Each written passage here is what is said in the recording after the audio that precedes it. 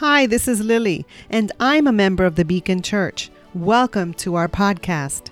My family and I have been attending Beacon for a few years, and we love how the pastors reason through the scriptures every Sunday. We love the fellowship, the kids' classes, the singing, and the cafe is great. So if you're in the neighborhood, we'd love to meet you. We meet every Sunday at 9 a.m., 10:30, or 12 noon. We're located at 65 East Williston Avenue in East Williston, New York. For more information, visit us at visitbeacon.com. See you soon. We're going to jump in here to our message for the morning, and we get to talk.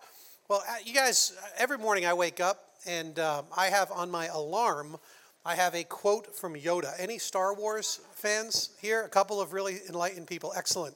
I'm a big Star Wars fan. Yoda, of course, is this font of wisdom. I wake up to this Yoda quote every single morning on my phone.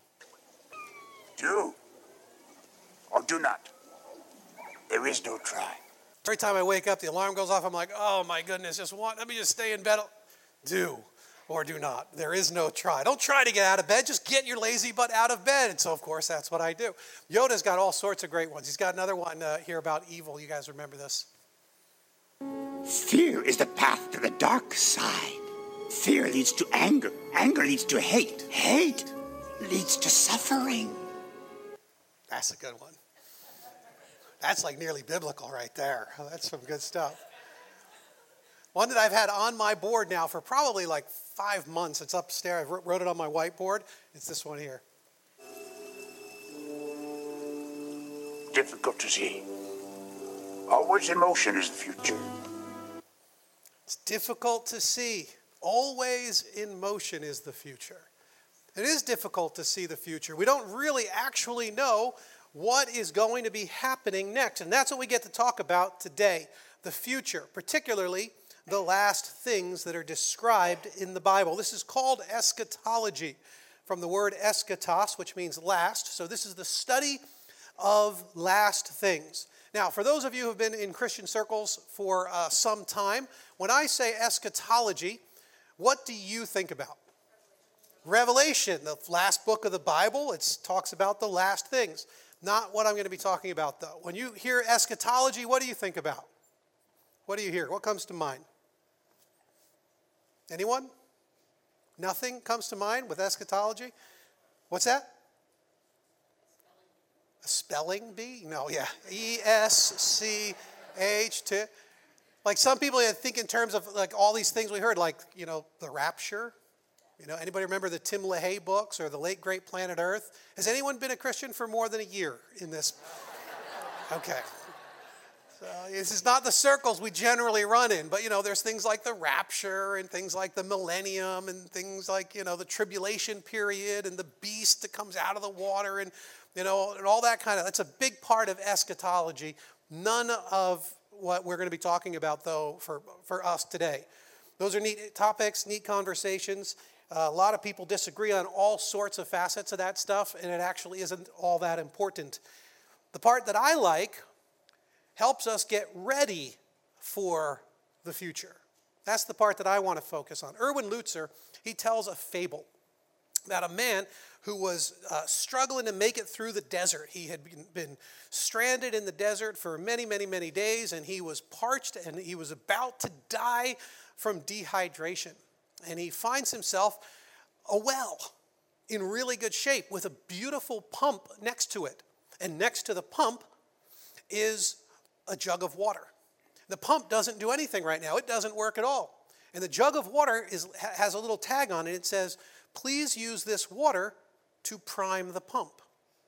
If you prime the pump, you will be able to get an endless amount of good, clean water. The well is deep and abundant. And you need to leave the water jug full for the next traveler so they can prime the pump. So what do?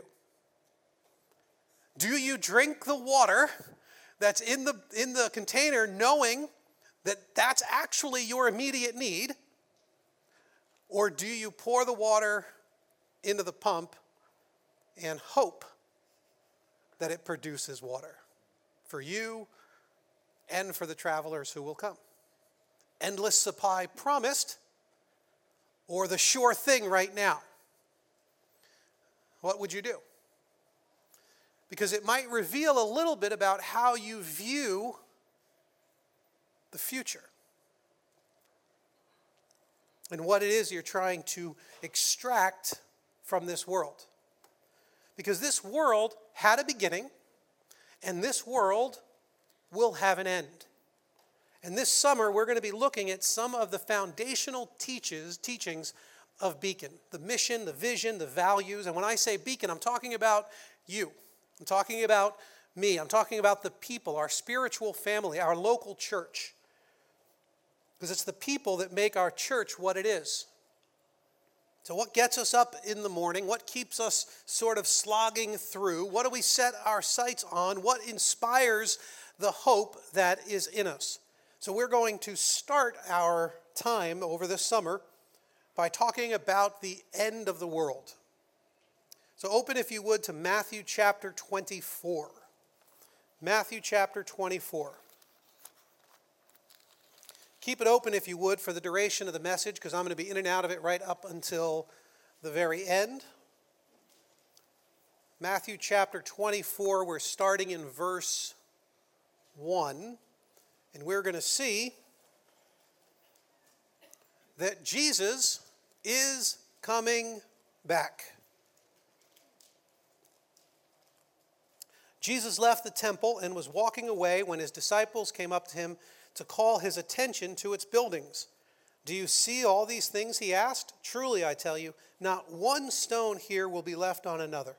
Every one will be thrown down." As Jesus was sitting on the Mount of Olives, the disciples came to him privately. "Tell us," they said, "when will this happen, and what will be the sign of your coming and of the end of the age?"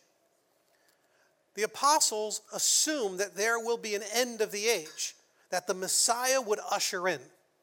The world, as we know it, will end, and it will be replaced with a new heaven and a new earth. And this is not an isolated teaching right here in Matthew 24. It's actually found in nearly every book of the Bible in one way or another, from the very beginning to the end.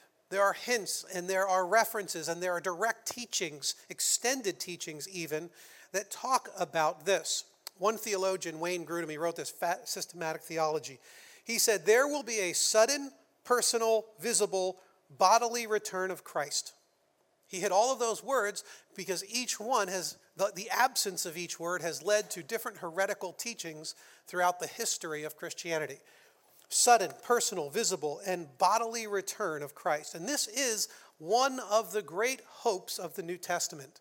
In John 14, verse 1, he said, "Do not let your hearts be troubled. You believe in God, believe also in me." This is Jesus speaking. "My Father's house has many rooms. If it were not so, would I have told you that I'm going there to prepare a place for you? And if I go and prepare a place for you, I will come back and take you to be with me, that you also may be where I am." Have you ever really considered this? Does this factor in to the way you live and the way you think about this world? What we pursue, the things we love in it, how we act, behave, and all of this, the fact that Jesus is coming back. He is. We just don't know when. We just don't know when. Look down at verse 36. "But about that day or hour no one knows, not even the angels in heaven, nor the Son, but only the Father. As it was in the days of Noah, so it will be at the coming of the Son of Man. For in the days before the flood, people were eating and drinking, marrying and giving in marriage, up to the day Noah entered the ark. And they knew nothing about what would happen until the flood came and took them all away.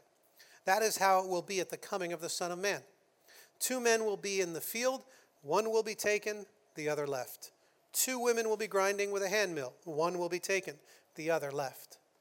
See, we don't actually know when it's going to happen. And he says it's going to happen largely when no one is expecting it. You're going to be going about your lives, doing your thing. He says, one person will be working, one will be eating, one will be drinking, one will be going to get married.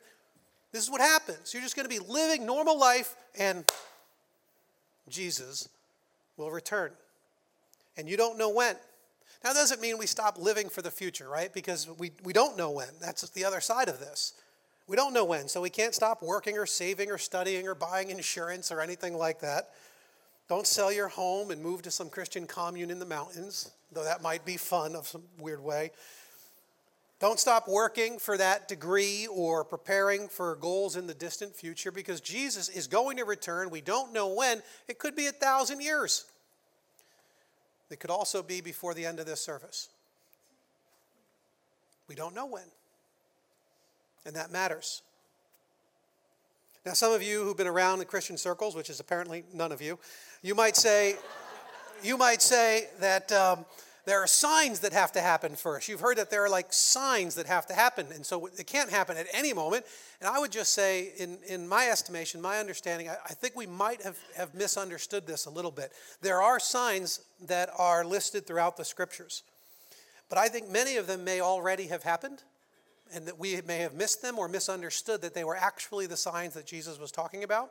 I also think that some of the signs that clearly haven't happened yet could all happen within moments, almost contemporaneous with his return. Clouds and sky and the big cosmic kinds of things. It could all happen at the same moment as his return. And so there's a lot of it we don't understand, but the Scriptures make it very clear that nothing must happen before he returns, which means he can return at any moment. We also get to see that the return will be awesome. The return of Jesus will be an amazing thing. Look down at verse 42. Therefore, keep watch, because you do not know on what day your Lord will come. But understand this, if the owner of the house had known at what time of the night the thief was coming, he would have kept watch and would not have let his house be broken into. So you also must be ready, because the Son of Man will come in an hour when you do not expect him. Who then is the faithful and wise servant, whom the master has put in charge of the servants in his household to give them their food at the proper time? It will be good for that servant whose master finds him doing so when he returns. Truly, I tell you, he will put him in charge of all his possessions. It'll be a good thing when he returns. It's going to be an awesome thing. The servant is going to be blessed. It's going to be good, he says in verse 46. It's going to be good for that servant. He's going to be put in charge of everything the master has, because he was shown to be ready, to be waiting, to be doing exactly what it is that the master wanted him to be doing. We also see that it is our blessed hope. Titus 2, verse 11. For the grace of God has appeared that offers salvation to all people. It teaches us to say no to ungodliness and worldly passions, and to live self-controlled, upright, and godly lives in this present age, while we wait for the blessed hope, the appearing of the glory of our great God and Savior, Jesus Christ. You see, the fact that he's coming means that we will live different today. And that's our blessed hope, because whatever we give up today pales in comparison to what he will bring then. It'll change the way we live, because this is our blessed hope, because in fact it will be the culmination of our salvation. Hebrews chapter 9, verse 26. But he has appeared once for all at the culmination of the ages to do away with sin by the sacrifice of himself. Just as people are destined to die once and after that to face judgment, so Christ was sacrificed once to take away the sins of many. And he will appear a second time, not to bear sin, but to bring salvation to those who are waiting for him. You see, this is the restoration of all things. This is the new heaven and the new earth. It's when all of the sickness will be gotten rid of and every tear will be wiped away, and where all of the hope of the nations will find itself focused on our Master, our Savior, and the King of the universe, on Christ alone, who will restore the hope that humanity was meant to have. So we await with eager anticipation, because the return of Jesus is going to be awesome. Unless you aren't ready for his return. Unless you aren't ready. Look at verse 48. But suppose that servant is wicked and says to himself, my master is staying away a long time. And he then begins to beat his fellow servants and to eat and drink with drunkards. The master of that servant will come on a day when he does not expect him, and at an hour he is not aware of. He will cut him to pieces and assign him a place with the hypocrites, where there will be weeping and gnashing of teeth. See, when Christ returns, the unbelievers will be judged. There are lots of ways to meet your Maker. It could be the second coming. It could be that it's your time. Are you ready? You guys remember the story about the three guys? They end up going to heaven and they're standing before Peter. And, the first one comes up for his interview trying to figure out, Peter's trying to figure out, should I let this guy into heaven? He says, so you got to tell me, how did you die? And the guy walks up and he's in all kind of like construction clothes. And he says, well, actually, it's a bizarre story. I was working on a balcony at the 10th floor of this building. And I was trying to repair this thing and I slipped. And I fell and I thought, surely I'm going to die. But believe it or not, miraculously, I grabbed onto the balcony below on the 9th floor. And I'm hanging on there and I think, oh no, if I can only hold on until somebody comes. And right then a guy bursts out onto the balcony. And I'm like, surely I've been saved. And the guy starts stomping on my fingers and I couldn't believe it. And so I couldn't hold on and I fell. I'm like, surely now I'm going to die. And I land in the bushes and I'm not dead. I'm injured, I'm hurt, but I'm not dead.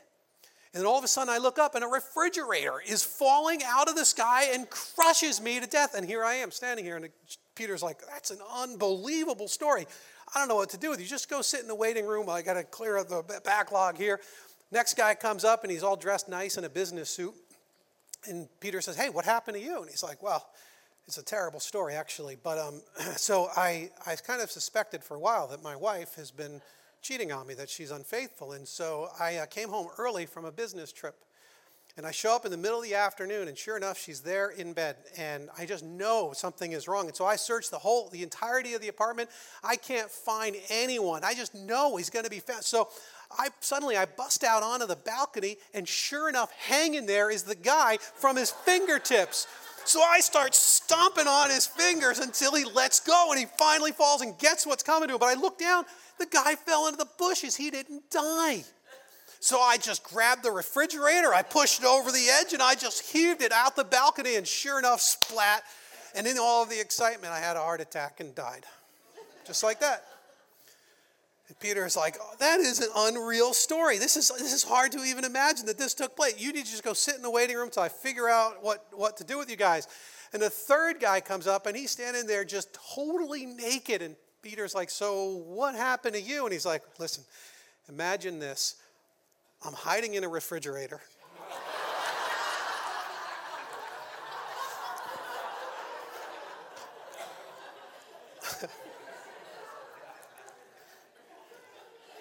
There are lots of ways to meet your Maker. Are you ready? It's a true story. Are you ready to meet your Maker? Actually, there are two judgments that we want to talk about. There's the great white throne judgment, and there is the judgment called the Bema seat. The great white throne is the judgment that the Bible talks about for non-Christians, for the unbelievers, for those who have not trusted in Christ. The great white throne judgment. Look at verse 31 of Matthew 25. Flip over Matthew 25 to verse 31. When the Son of Man comes in his glory and all the angels with him, he will sit on his glorious throne. All the nations will be gathered before him, and he will separate the people one from another, as a shepherd separates the sheep from the goats. And he will put the sheep on his right and the goats on his left. And then the king will say to those on his right, come, you who were blessed by my Father, take your inheritance, the kingdom prepared for you since the creation of the world. Look down at verse 41. And then he will say to those on his left, depart from me, you who are cursed, into the eternal fire prepared for the devil and his angels. Some of you might be thinking, wait, that's not what happens to the goats. What's a goat stand for nowadays? The greatest of all time. That's what we use. A goat is the greatest of all time. You're thinking, that's not, the goats they're the heroes in our day. They're the greatest of all time. They're not supposed to be the ones getting shoved off into an eternal abyss. Matthew 25, verse 46, then they will go away to eternal punishment, but the righteous to eternal life. You see, it's the righteous who make it into the new heaven and the new earth. Maybe you think it should be the goats that make it to the new heaven. Maybe you think it's the goats who are the righteous ones. But if the scriptures are so plain as to tell us that only the righteous will make it into the new heaven and the new earth, you have to stop and ask yourself, am I one of the righteous? And you might think you are. You might think, I do pretty good. I work real hard. I go to church. I'm here now. I'm listening to this guy drone on. That has to count for something. Maybe you work real hard in your family, and you've got a good marriage, and you work well with your kids, and you're providing everything you can for them. And so you think, look, of course I'm a righteous person. I'm a heck of a lot better than that guy over there. I'm better than those people over there. So who are the righteous? Romans 3, verse 10. As it is written, there is no one righteous, not even one. There is no one who understands. There is no one who seeks God. All have turned away, and they have together become worthless. There is no one who does good, not even one. The biblical witness is clear. There are none who are righteous. There are none who are qualified based on their own goodness to come before God. You're so far up that creek without a paddle. He's saying, you don't even have a canoe. You're going over the falls. And it's a certainty because there are none righteous. And you go down into verse 19 of Romans 3, and it says, now we know that whatever the law says, it says to those who are under the law, so that every mouth may be silenced and the whole world held accountable to God. Therefore, no one will be declared righteous in God's sight by the works of the law. Rather, through the law, we become conscious of our sin. Now, apart from the law, the righteousness of God has been made known. There's our key. How do we get righteousness? To which the law and the prophets testify. This righteousness is given through faith in Jesus Christ to all who believe. There is no difference between Jew and Gentile, for all have sinned and fall short of the glory of God, and all are justified freely by his grace through the redemption that came by Christ Jesus.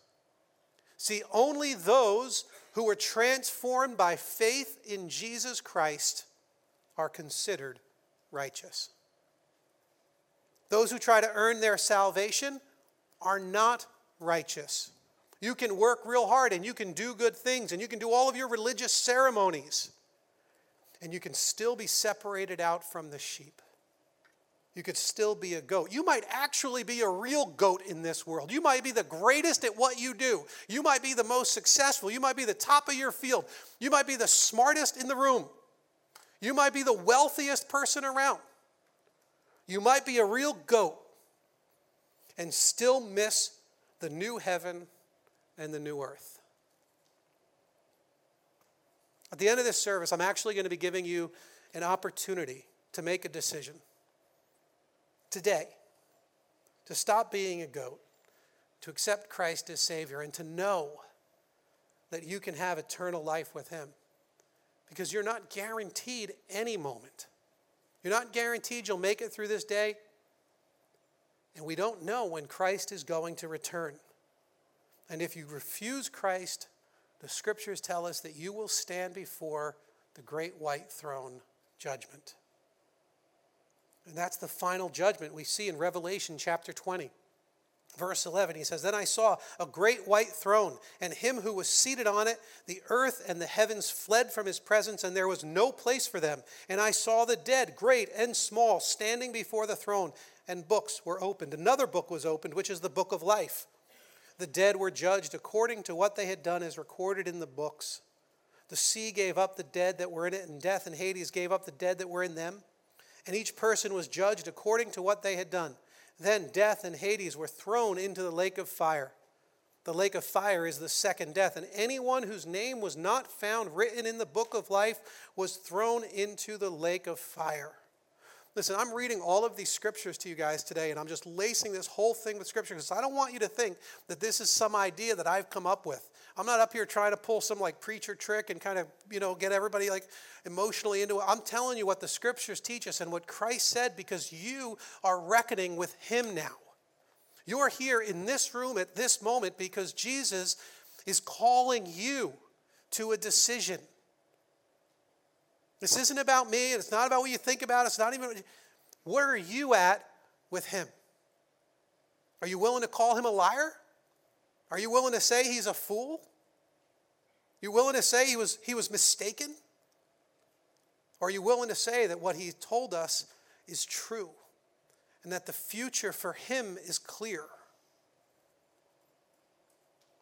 There's another type of a judgment that's described in the Bible, and this one is for Christians. It's called the Bema seat. It actually comes from this passage in 2 Corinthians chapter 5. So we make it our goal to please him, whether we are at home in the body or away from it. We must all appear before the judgment seat of Christ. That judgment seat is the word Bema, the judgment seat of Christ, so that each of us may receive what is due us for the things done while in the body, whether good or bad. So there is this belief among Christians that somehow after we have come to faith in Christ, that now it's all just one big equal playing field for all of eternity in heaven. That's it. Once we get there, it doesn't matter how we lived or what we did. We're all in, so we're in. And somehow we've taken these Reformation principles of salvation by grace alone, and we have neglected a huge chunk of the biblical teaching toward this end, myself included. We want all things to be equal. Melanchthon, he was Martin Luther's confidant and a theologian of the Reformation. He said, "We teach that good works are meritorious, not for the forgiveness of sins, grace, nor justification, for we obtain these only by faith, but for other physical and spiritual rewards in this life and in that which is to come, there will be distinctions in the glory of the saints." This is difficult for us to believe. In fact, many of us don't even want to believe it. Erwin Lutzer, he described it like this: dependability on earth, faithfulness on earth, translates into greater responsibility in heaven.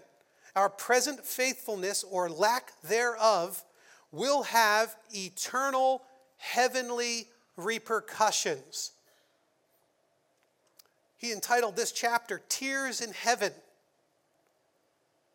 Eternal heavenly repercussions for how we live today, Christian. We will be rewarded for all of time based on how we live now. Temporal for the eternal. Romans chapter 14, verse 10. "For we will all stand before God's judgment seat. It is written, as surely as I live, says the Lord, every knee will bow before me, every tongue will acknowledge God. So then each of us will give an account of ourselves to God." We are going to be laid bare before the Bema seat. Every thought that we have had, though we thought it was secret, every stray idle word, every secret action, every harsh word, every dreamer that we have squashed,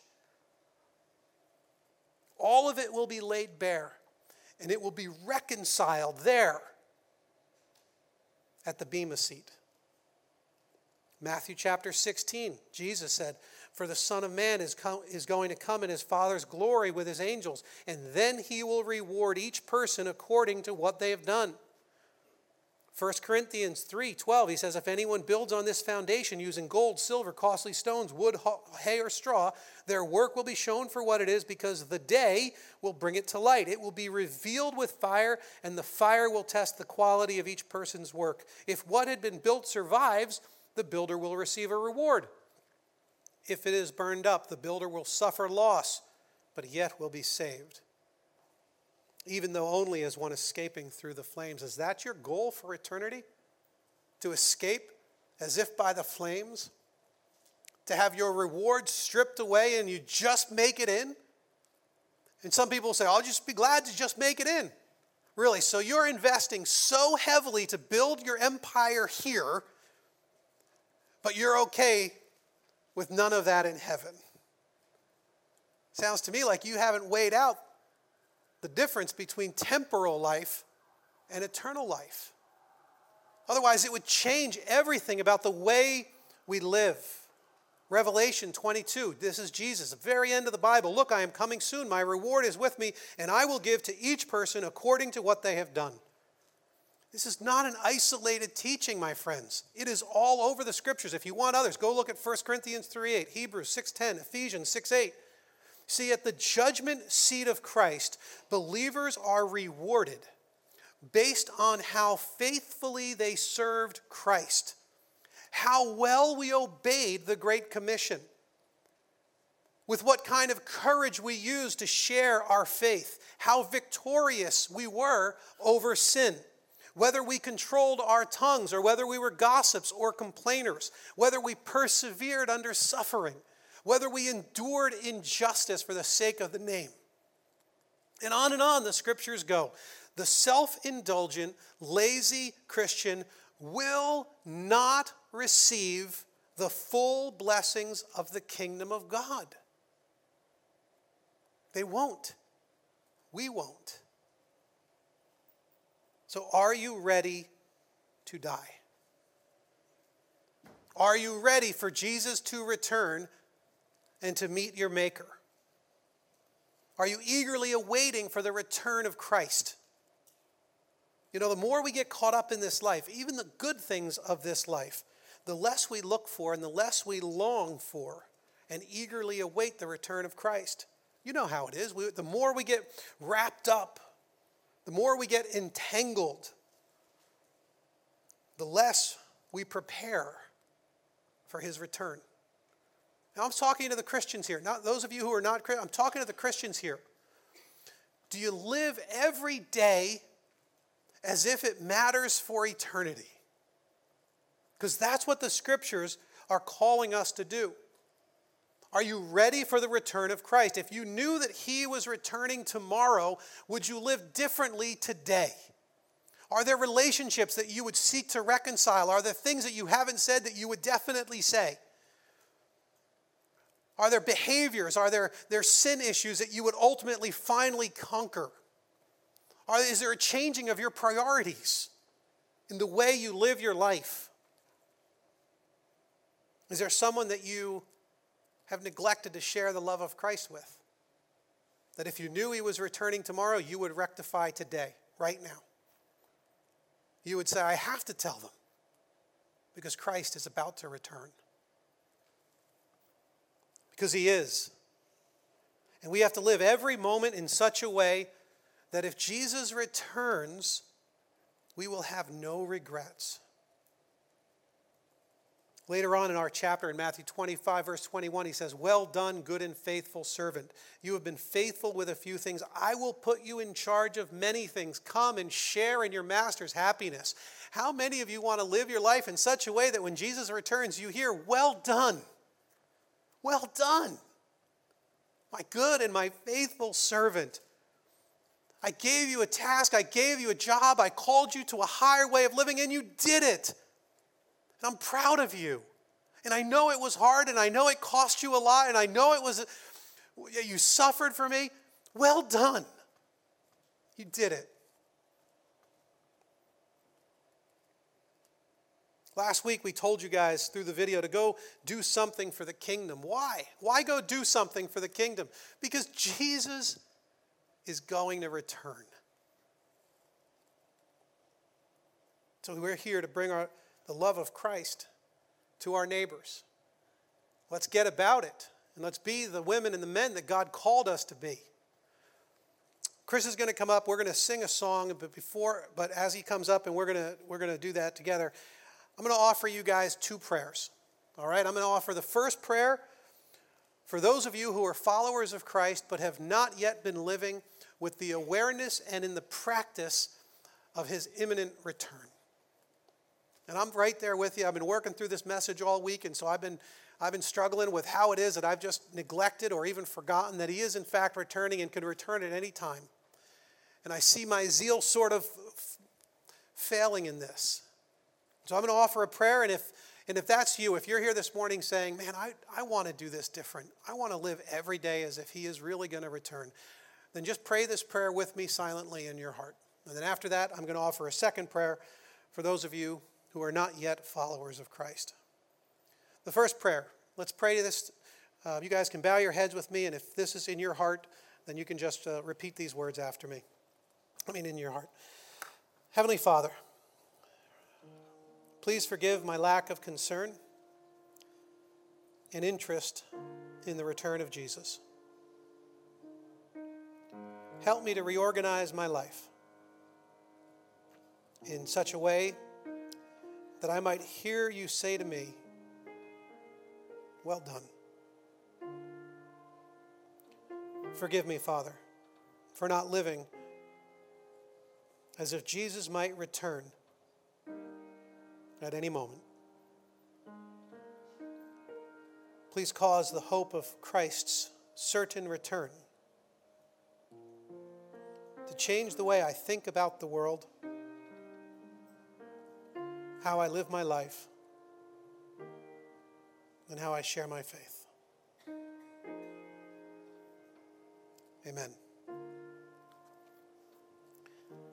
Now, for those of you who have not yet ever made a decision, or you don't know if you've ever made a decision, you're not sure that you'd go to heaven, you believed before you came in here today that you were going to be good enough, that maybe God would balance out the scales, and now you're seeing it's not what the scriptures teach, it's not what Jesus said. He's saying you come by faith alone, and you come with the full awareness that he died for you, and that you're a sinner and you can't save yourself. And if that's you today, then I'm going to ask that you pray a different prayer with me. And the rest of you who are already followers of Christ, be praying for the people who are wrestling with God right now. Let's bow our heads, and you can pray this in your heart after me. Heavenly Father, I know that I'm a sinner and cannot save myself. Thank you for sending your Son to die for my sins. I trust him for my salvation and repent of everything in my life that displeases you. Help me to live my life as if Jesus was returning this very day.